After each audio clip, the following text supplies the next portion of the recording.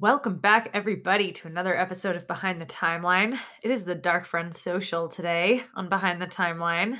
I am your host, Lindsay, and it's just me tonight. We're going to be talking all of those evil book spoilers from episode 6 of The Wheel of Time, The Flame of Valon. This is going to be spoilers for all of the Wheel of Time books, all the way through Memory of Light, including all 6 episodes of the show. And as always, I'm excited to talk about the Wheel of Time tonight. This episode had a lot in it in terms of setup, which is good. I enjoyed it very much. There's a lot to dig into here. And similar to last week, basically everything is a change from the books. We're in just a totally different sort of turning of the wheel right now, and I think it's awesome. But there was a lot of really cool setup for what's to come that I want to talk about. There were like a million Easter eggs that I want to talk about in this episode. So we will pretty much dig right into it, but do make sure that you subscribe to Behind the Timeline wherever you're getting podcasts, and check us out on Instagram at Go Behind the Timeline and on Twitter at Behind Timeline. You guys can email us and check out the website and the Reddit, and all the links will be in the episode description. So let's jump into it. The Flame of Valon. I want to start by talking about the dragon's fang at Swan's house, because we've now seen this a bunch of times, right? I'm confused about this. Like, Scott in the main episode said that he thought that Trollocs did that to Swan, right? And I'm like, obviously not. It was the villagers from Tyr. But they're not really explaining this, and I think the thing that's making it confusing is that it seems like it came up, like, magically from the Trolloc blood. And, obviously, it's not inherently evil the way that a Trolloc is, right? Why would a Trolloc naturally make that when it dies? I don't understand why Trolloc's blood would do that, because Sidene isn't inherently bad. So that has me a little bit confused, and I'm expecting to see it at the Eye of the World, because I'm like, what's going on? I don't really get what's happening here. And then just hitting on some of the Easter eggs before we dive into kind of the main plot, some of the general stuff. Ships disappearing from the west. We said in the main episode arriving, and that was a whoopsie. And I just sort of went with it, and we didn't, like, Scott doesn't know that. He doesn't know anything about the Shanshan. He knows some spoilers, but he doesn't know that. And I'm like, all right, whoops. I guess it's the same difference, but disappearing from the West. And Megan is going to check it out. And 100%, I think that we're going to see her as a Damani in season 2, for sure. Everyone's kind of saying that they think that she will be Pura, I think is her Damani name. And yeah, I totally buy that. I think that makes sense. Give us, like, we'll all recognize her. She did enough this episode to show up next season as a Damani, and that's really too bad for Megan. I'm wondering, as a lot of people are, about whether the Shanshan might arrive in Tyr instead of Falma. I think that is feasible. I mean, I know that it's certainly not their most approachable port. Like, I don't know why they wouldn't just land in the West, but they're really setting up Tyr, right? They've been talking about Tyr this whole episode and really, like, hammering in that as a big location. And I could totally see them doing it, because it might be that Matt could end up meeting everybody there and just sort of put the end of book 2 into the end of book 3, which I'll talk about towards the end of the episode. But I feel like that works. So I could see Shanshan and Tyr. Although I guess she is saying disappearing from the West. Maybe it is Falma. I don't know. Maybe they hit multiple places at once and be, like, way more menacing right away, like the White Cloaks have been. I'm excited to see what they do. The other big drop there in this episode was the Aiel scene west of the Dragon Wall. That's super exciting. I can't wait to get to the Blood Snow next week, though, please God. Like, I thought that was going to be in this episode, and I was really disappointed when that wasn't the cold open, even though I really liked the cold open. But I really want to see the Blood Snow stuff, and I'll talk about that more in a bit, too. And then I also like the drop of, like, how did the Trollocs get to the 2 rivers undetected? And I'm like, absolutely, I can't wait to find them in the ways next week, and hopefully they put all of that together real quick, and maybe even start getting hints of, like, a plan to shut that shit down, and have the mission to close the ways, and because everything's gonna be expedited here, right? Like, we could see Perrin back in the 2 rivers very soon. So, okay, and then we get the introduction of Tirangriel with these, like, portal things that Moraine and Swan have. And they both have the same thing, right? The same picture in Swan's chambers and in Moraine's.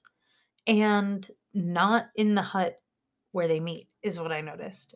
And so I could see these being Tirangriel that allow you to travel. I don't see any reason why that couldn't exist. It's sure, fine, right? There's lots of Tirangriel that do that, right? That like make it easier than using a complicated weave, like the ones that let you get into Teleranriad. And I could see this being Teleranriad for sure, because I feel like if you're traveling there, and obviously no one's using a weave to travel, and you need to use this terangrial to travel, then there has to be one in the hut. You can't just like then they're stuck in tier. So I could see it being in Teleranriad somehow, and in that way you could definitely get out without having to travel through another terangrial. You could wake up, right? And that would make sense with Lan standing guard if she was really leaving. I mean, I could see him standing guard anyway, but it makes more sense if she's in there asleep? Or do they enter in the flesh? I don't know, but I feel like that's what that might have been. I want them to talk more about the World of Dreams or, like, at all about the World of Dreams, right? But that's how the Eye of the World is, and it's good that they're maintaining that so that we have all the mystery around Ishamael right now. So speaking of Swan and Moraine, this is absolutely book canon. I'm really not entertaining any of the, like, the jabber that's going on in Twitter time about this. Like people have a problem with their relationship or saying that it's not book canon. I'm like, it absolutely is. It's just like done better than the book. It's because the thing is like the thing that's problematic about Pillow Friends is the implication that it's like until graduation, right? Like while we're novices or while we're accepted, but then later that won't be the case. And I'm like, that seems unrealistic to me. So I really love that they really are explicitly together and in love, and I just they're like everything. I love this version of them, like this turning of the wheel. I love the show, and I love that their romance is not the big secret, right? Like it is like totally Swan's probably not supposed to be hooking up with Moraine, like from a like duty Amerlin rules standpoint, but also that really the big secret is the prophecy and their quest for the dragon and all of the things. And I think that that is so awesome that there's this whole deeper thing going on between them, that it's not just a relationship that's revealed. It's like all of Moraine's motivations, because we haven't had those yet. And well, at least most of Moraine's motivations, some of them. But it was great to get this. It reminds me a lot of Moraine's first POV chapter in The Great Hunt. That was always like a watershed moment for me of like, oh my God, this is about to get so awesome. And I feel like this was kind of the same, like getting to get inside her head is so great. So I really enjoyed everything about that. And yeah, I really hope that we get some prophecy next week. I think we need to hear more prophecy in order to have a good guess at who the dragon is, right? I think for the next clues, because that question has been kind of quiet for an episode, right? So they need to heat that back up. And I think that giving us some prophecy is a good way to do it, maybe with the blood snow. And I think it could pretty fully reveal the dragon. But I do hope that we get some of it. And I think that we will when we get the blood snow flashback. We also have Ishamael and Swan's dreams, which is really interesting. It definitely feels like the trip to the Eye is a total setup to get the kids after losing them, like after Shadow Logoth, and then they get into Tar Valon, and like this seems like just totally a setup by Ishamael. And I think that I don't know, we're gonna see, but I'm like, damn it, Swan, you have no idea what you're doing. I like seeing how little all of them know what they're doing. And Speaking of, I mean, I guess she seems like she kind of does know what she's doing. Leandrin, God fucking damn it. I I think at this point, Leandrin probably is Black Aja. I feel like her friend in North Harbor, Ha, is totally a dark friend, right? Like that's got to be her dark friend contact. I feel like that. I don't know. Maybe not. Maybe it's just reading too much into it, and they're still gonna do like an Elida, but fuck it. I'm like, she should be Black Aja. I think that she must be. Because why does she care so much about the boys, right? Like she knows about them. I can understand that. Like they all have eyes and ears. Like I'm not surprised that she's keeping in tabs on like where Moraine went on her very busy day. But I just I don't know why she gives a fuck unless she thinks that they can channel, unless she's just goading Moraine. She feels so fucking evil to me right now. So I feel like that's her dark friend contact in North Harbor, and I feel like she's totally a Black Aja. But I want to know more about her and Moraine's relationship because there's definitely more going on there, and oh, there's so much to find out. Um, Swan pulling out the oath rod, that was pretty crazy. For more Aes Sedai stuff for the fourth oath. I mean, because that's a whole situation, right? Taking a fourth oath, and they just throw it in there so casually, and like maybe it makes it easier to swallow later, but maybe the idea is that it really is shocking now. Like you do see everyone be kind of like, holy shit, right? I mean, not like it's the end of the world, not like you'd expect from the books to pull out a fourth oath, but like they definitely recognize that that's like a pretty serious punishment, right? And maybe the idea is that it's pretty shocking now, but later, like Leandrin slash Elida can say, oh, fuck you, Swan did it too. So now you guys have to swear fealty to me. And it actually kind of helps set up like a much longer or larger conversation about fealty. Very Daenerys. Like we're gonna see a lot of that conversation with like the Shanshen and just telling everyone to swear fealty and it's fine. You can go back to ruling yourselves, right? Um, and also like at Dumai's Wells. Like this is a running theme. So maybe just getting an oath of fealty out of the way and just kind of nixing whether or not the Aes Sedai can pull out the oath rod for like any old thing. I mean, if we're really thinking about it, the Aes Sedai in the Age of Legends used it to enforce punishment, right? For anything. It wasn't like you only swear so many and you always swear these. And I don't know, maybe we can be flexible with that. But I liked the setup that Swan had with the girls when they met later, though. The conversation that she had with Moraine and Nynaeve and Egwene and kind of the setup for Taviran is so real. Like, I couldn't believe she didn't explain it right then and there. And she's talking about how, like, they're important threads and you couldn't walk away if you wanted to, which I'm like, Matt, what the fuck? I hope he learns that lesson real quick. And that would have helped us. Like, we have to learn what this means soon. The way she was talking about it would have been the perfect time to bring it up. But I do think it might help set, like, the groundwork for new viewers. Like, just lay this out here and sort of feed it to us slowly rather than do a big exposition dump on Taviran, like, set up the concept a little bit in this conversation with before naming it. I don't know, but I would really like for them to explain that now, because it's my answer to everything. Every question that non-readers are asking me, I'm like, Taviran, you'll have to wait and see what that means, you know? So I really hope that they explain that soon, but I really liked the setup for it by Swan um and then later Moraine's description of what happens if the Dark One wins. I said this in the main episode a bit, but that is for sure the description of what happens if we actually have to fight the last battle.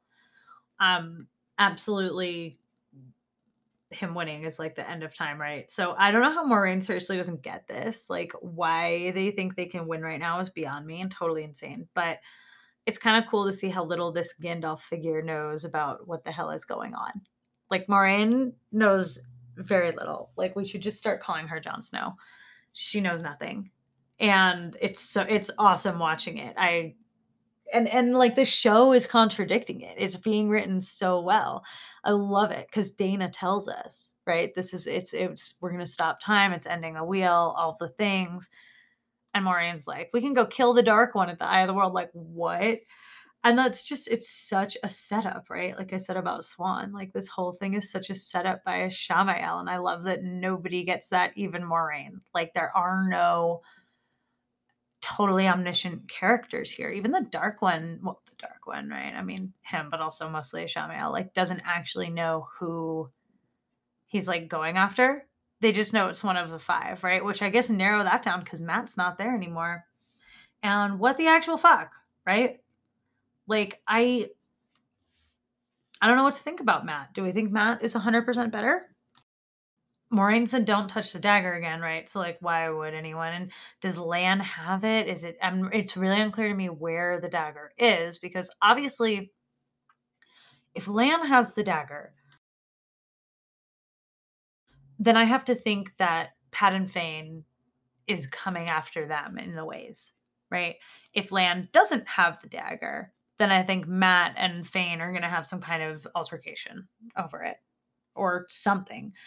I'm really confused about how they're even going to have Fane like care about the dagger or if that's where we're going or if it matters if that's where we go. Like maybe that doesn't have to be it. I honestly don't know because he was in Shatter Logoth for sure, but like has he touched the dagger? Does he care about the dagger? What's his connection at this point to Shatter Logoth? Like right now he's just like the whistling backward like background ominous character, right? And I think that a lot of us would agree that Fane's ending isn't perfect in the books. I think that character has a lot more potential that could be it could be done better, differently. So I'm not sure where I think he's at or whether he's following the dagger, but I could totally see like I want Matt to be totally healed. And I know that Moraine's comment, like, don't touch the dagger again, makes it seem like maybe he's not. Like he's just separated from it, like in the books, and will need to be fully healed of it soon. And he'll still be, but in that case, you'd think he would still be chasing it. Like it feels weird to me. Like he wanted it with him all the time. You would think that he wouldn't leave. If anything, I would think the dagger would be pulling him to stay. And I recognize all of the meta stuff around the casting for Barney Harris. I just kind of want to play in Rafe's head of like, because I want to believe that I do believe that Rafe and the other people behind the show would not just like pick a lazy figure it out option right after Barney Harris left. I feel like Rafe would find a way to make this work with the story, which is why I think that that's where we're going to pick up with Matt in season 2. And it's too bad that we can't have that the next 2 episodes. At least I assume. I assume that since that's when Barney Harris left and that's when shooting stopped for the pandemic, that we don't have Matt in episodes 7 and 8. But let's assume that Pat and Fane and the dagger are currently in the ways, because I think that Fane following them in the ways is much cooler. And I think the likelihood that like he doesn't show up till next season because he's going to have something to do with Matt is basically zero. There's no way they have all of the whistling and everything else just to have him like not show up again in this season. That's insane. So I think we're going to hear some whistling in the ways. I think that Lan still has the dagger because trust no Aes Sedai, don't leave that shit laying around. Like I'm sure they have some kind of plan, or they think they have a plan, right? Because Moraine thinks she knows shit and she does not. So let's assume that Pat and Fane and the dagger are currently in the ways. My prediction for Matt at the start of season 2 is that he will meet Tom in Tarvalon.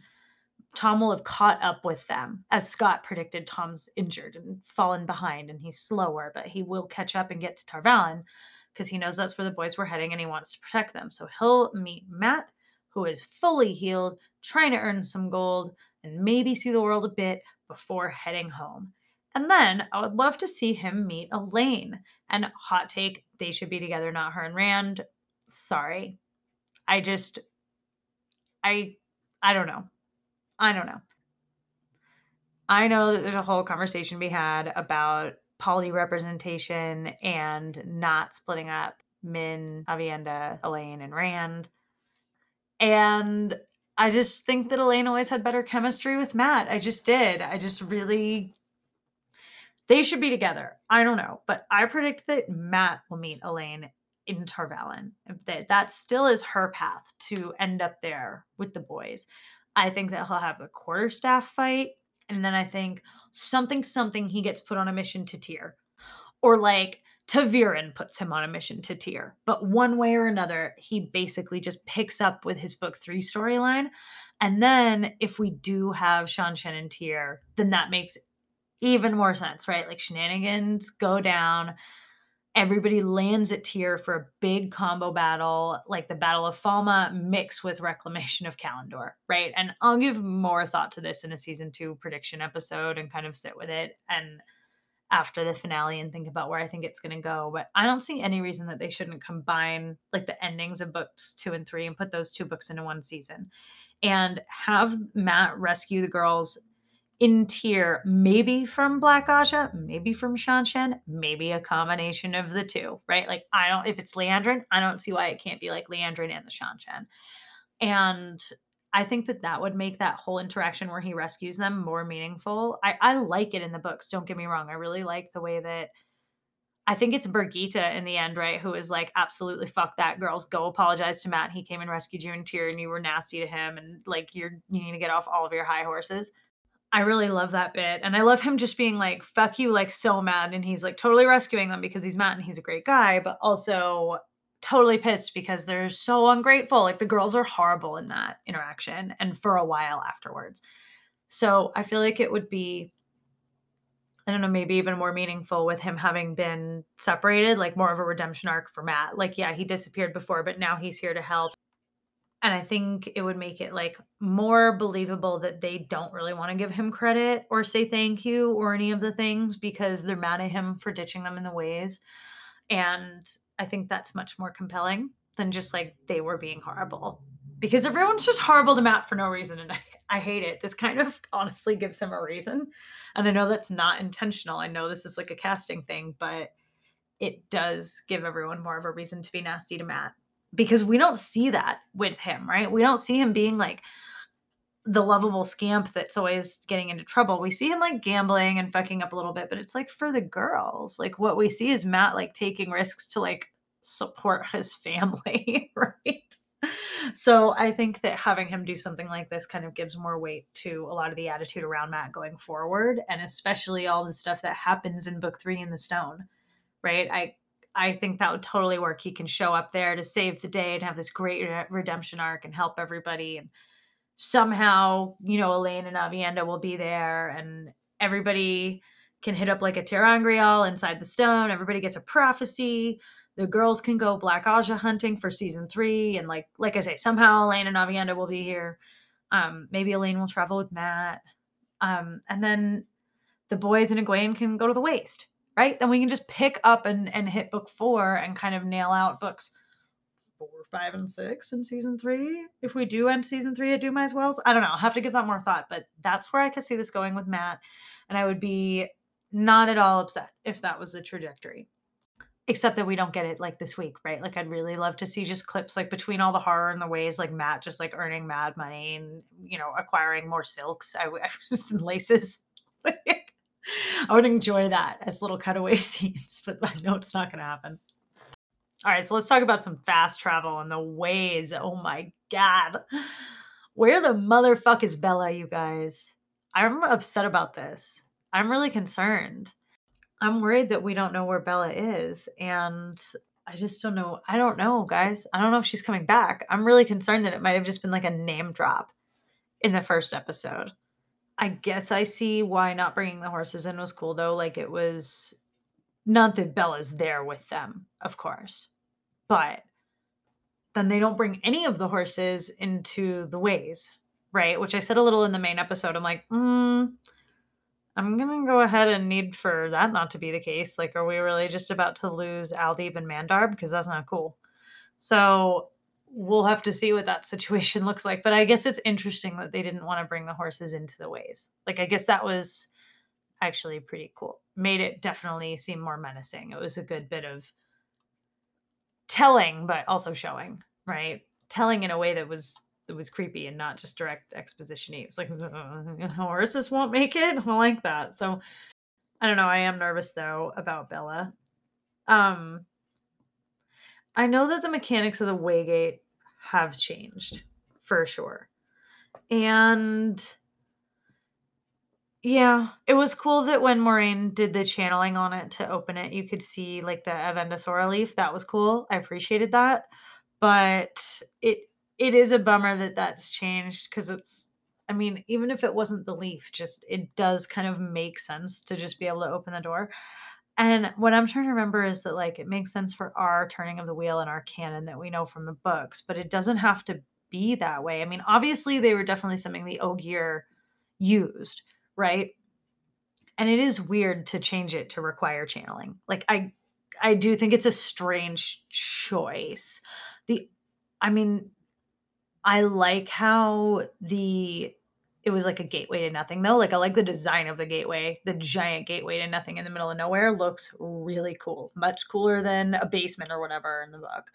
But it would have been cool if there was like a leaf on the side pillar or something like that that then turned it into a gateway rather than channeling. It was an odd choice to make given their backstory, but the backstory could change. One thing that I could see working that would be really different but interesting is if this is kind of a Moria situation, the way that they're changing it, so that maybe the gates were never really closed. Like maybe they would say that this is something that was made during the Age of Legends rather than after and during the breaking, right? That they were made by channelers for the Ogier, but it was at a time where there were always channelers around and like the gates would just be left open and there was no evil and they were just open all the time like the gates of Moria. And then if they were closed, again like Moria, it should be really easy to open because there's lots of Aes Sedai and lots of channelers and it shouldn't be a big deal and anybody can help, say friend and enter, right? But then surprise, the breaking happens and that doesn't work anymore and then they end up tainted. Or maybe it was, like, made specifically by the male Aes Sedai, but during the Age of Legends, and it was assumed that they would be around all the time to open them if you ever needed to. I don't know, but I could definitely see a, like, in better times when the doors were open always kind of homage to The Lord of the Rings, which wouldn't bother me one little bit. So that would be cool if they did that, but it does change their history. I suspect that Loyal will explain it to us promptly on Thursday evening, so we will have our answers soon. But as far as it affects the main story, I don't think that it does. I think it's only the history. I think in the main story, it's an aesthetic and bummer. And other than that, everybody can have an Aes Sedai with them. Like there's plenty of Aes Sedai to open the way gates, right? Whenever they're on a mission or whatever, like everyone always has an Aes Sedai in their party or an Ashaman. Like I don't think it'll be a big deal that you need channeling to open the gates for the main story. It's just weird for the history. So we'll see how they change it. Overall, my life was not changed by this episode of television. I really liked it, but it was like people were saying like this is the best thing I've seen since Game of Thrones season 6 finale, and I'm like, all right, maybe not that, but it was really good. But now I feel like, I mean, I thought that when people were saying that meant that like we were ready to have a little more action. Because the last few episodes have been a lot of quiet moments, a lot of putting the pieces on the table for episodes 5 and 6, which it's like it's only 2 episodes of laying the pieces out. That's absolutely fine. There's nothing wrong with that whatsoever. And before that was episode 4 with the crazy Nynaeve moment and like the battle. There's been plenty of action, but I'm ready for more. We've had enough laying the pieces out. I'm ready to go. Like let's actually play now. So I feel like that's what's going to happen next week, and I'm very excited. Like, let's get some action because we have fucking Trollocs to fight. Trollocs had just disappeared. It's just not in our story anymore. We had these bad guys for like 2 episodes, and now they've just been gone. So I can't wait for everybody to come back, including Ishamael. I am predicting for episode 7, The Dark Within the Ways, a Blood Snow Cold open. I don't know that that's so much a prediction as it is like IMDb says, but I thought they said that for episode 6. But it seems clear that it's obviously either this week or next. I think we're going to get Blood Snow Cold open. And this I think is going to be like a Westworld reveal. Like I think we're going to see like baby Rand. And spoilers for Westworld. I do think that this is gonna be like the reveal in season 1 where we saw Dolores as, like, an old school robot and you see her insides, and most of us who were really, like, super engaged with the show were like, "Okay, this storyline is taking place in the past. She doesn't look like this anymore. They told us that. They told us she's upgraded," right? Like, we're, like, putting it all together, but not everybody put that together, and then a couple episodes later, they spelled it out with absolutely no ambiguity, right? So I think that that might be what the blood snow is, that like it's going to spell it out pretty clearly for us who are book readers and for people who are paying super a lot of attention. And then for everybody else, they will spell it right out in episode 8. So I'm all here for that, but I feel like those of us who are paying attention to like the dragon mount hints and the prophecy if and when they drop some of that, which I think will be during the blood snow, and then it'll be spelt out in episode 8 when he fucking eviscerates all those Trollocs, right? Like, I think it'd be cool to get also, like, young Moraine and Swan. That would be neat to see them seeing the prophecy, and maybe that's when we hear, like, "And he'll be born on the slopes of Dragon Mount," and then, like, cut to the slopes of Dragon Mount and Tam finding a baby. I I mean, that's spelling it out pretty fucking clearly. I can't imagine anyone not following that, but then he'll eviscerate all the Trollocs, and anyone who didn't quite catch it will catch on.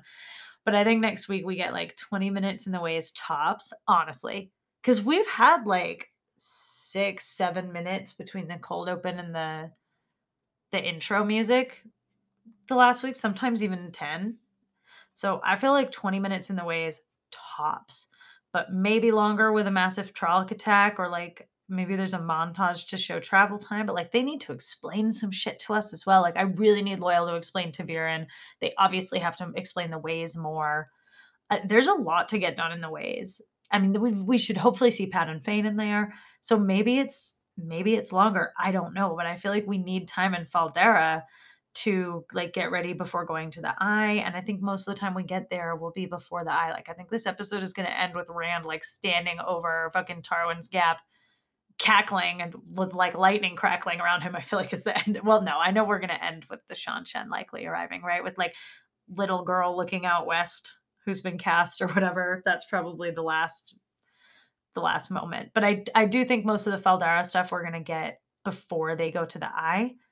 So I don't know if like some of that's early episode 8, but like there's a lot to do. We have those shots that we've seen, the behind the scenes shots of Rand practicing with the bow. We need some Lan and Nynaeve to have some alone time, please God. Like I would really like to see them decide that they want to be together, have a conversation about it, because we've seen them together all through episode 6 and 5, right? Like everywhere they go, they're kind of with each other. They're spending all this time together. I feel like we need to see them kind of explicitly talk about their relationship and Lan's hesitation. And then also like what the fuck the eye of the world is needs to be explained. They're gonna need to do like better in this than the book did. Not of explaining the eye of the world itself specifically, but of just this whole sequence of the end of the first book is like, I keep saying it, it's what, like 65% of readers like totally understood what went on here. Like, I hope that they streamline it, make it just make it more clear. And if that means fewer Forsaken, I'm okay with that. I talked in the episode 5 spoiler review about the Forsaken. So you can tune into that episode and see my thoughts on who they're keeping. But if they get rid of some of these guys, it won't bother me. I think we're going to get a bunch of Ishamael. And I think hopefully, like, maybe everyone's going to have an Ishamael trial or like challenge, right? There was a theory on the Dusty Whale a few weeks ago that Layla Ibarra is going to be a stand-in for Carrie Thor, the way that she appears to Rand in the books in Tel'aran'rhiod when he's in there with the Shamael. And it's like he thinks she's been raised from the dead and all these things, but I doubt it. But again, so fucking complicated. But I think the way they've been showing the dreams, like I think that'll be something that Ishamael makes parents see, and that it's her instead of Carrie Thor. And everybody's gonna have and credit to whoever's idea that was on Dusty Wheel. That was not mine, and I don't remember who you were, but you were brilliant. Someone who called in, and I wouldn't be surprised if everybody has a different trial with the Shamael, and that like at the end, Rand will be the one who blows up with lightning and like does whatever it is that they're gonna, show happening at the end of this. So I think that that would be super, super cool. And also it would be a neat way of following through on this line that Moraine has of like, if you all go to the Eye, I don't know how many of you will leave. Like only the dragon maybe will survive. And I'm like, what? So I wonder if Taviran will help them get out of that. And like these trials are what ultimately would have resulted in everyone but not the dragon dying. But they're all Taviran, so they get through it or something, something. I don't know. I definitely can't wait to find out.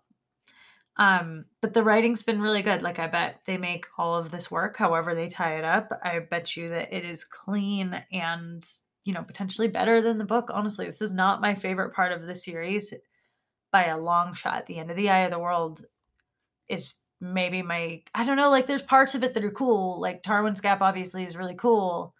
It's just, I don't know. It's just not, it's so confusing. I don't think I'm alone in this. So I really hope that they just like make it like really, really, really cool and really clear what's going on. That's all I want is just for it to like make sense and look dope. I don't think that's too much to ask from the season finale. So let's hope the next 2 episodes are as sick as I think they're going to be. This was kind of a short episode, so, thanks for hanging with me tonight.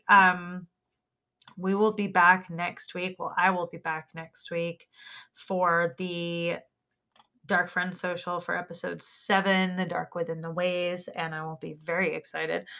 But in the meantime, you guys can check out the Spider-Man primer. That's out now with everything that you need to get ready for Spider-Man No Way Home, which is premiering like on Thursday this week, like so soon. That movie's going to be out. So Scott and I are seeing it on Saturday. We'll have our review out, I believe, early on Monday so that everyone has a chance to see it. We'll have the Wheel of Time episode 6 main review and discussion with no book spoilers. That'll be out on Friday. So we'll have that first. Then we'll have the Spider-Man review on Monday. We'll have a Christmas episode coming out where we're going to look at all the episodes where we're going to look at a bunch of the adaptations of A Christmas Carol. So look out for that on the 23rd, and then we'll be back for the Wheel of Time finale. So stick with us. We have all kinds of cool stuff coming up. Subscribe to Behind the Timeline wherever you get podcasts. Hit us up on Instagram at Go Behind the Timeline, at Twitter at Behind Timeline, at Gmail at GoBehindTheTimeline at gmail.com. And the Reddit and the website will be in the episode description. But thank you guys so much for all of your support. Make sure to subscribe, stay nerdy, and I will see you at the end of this week.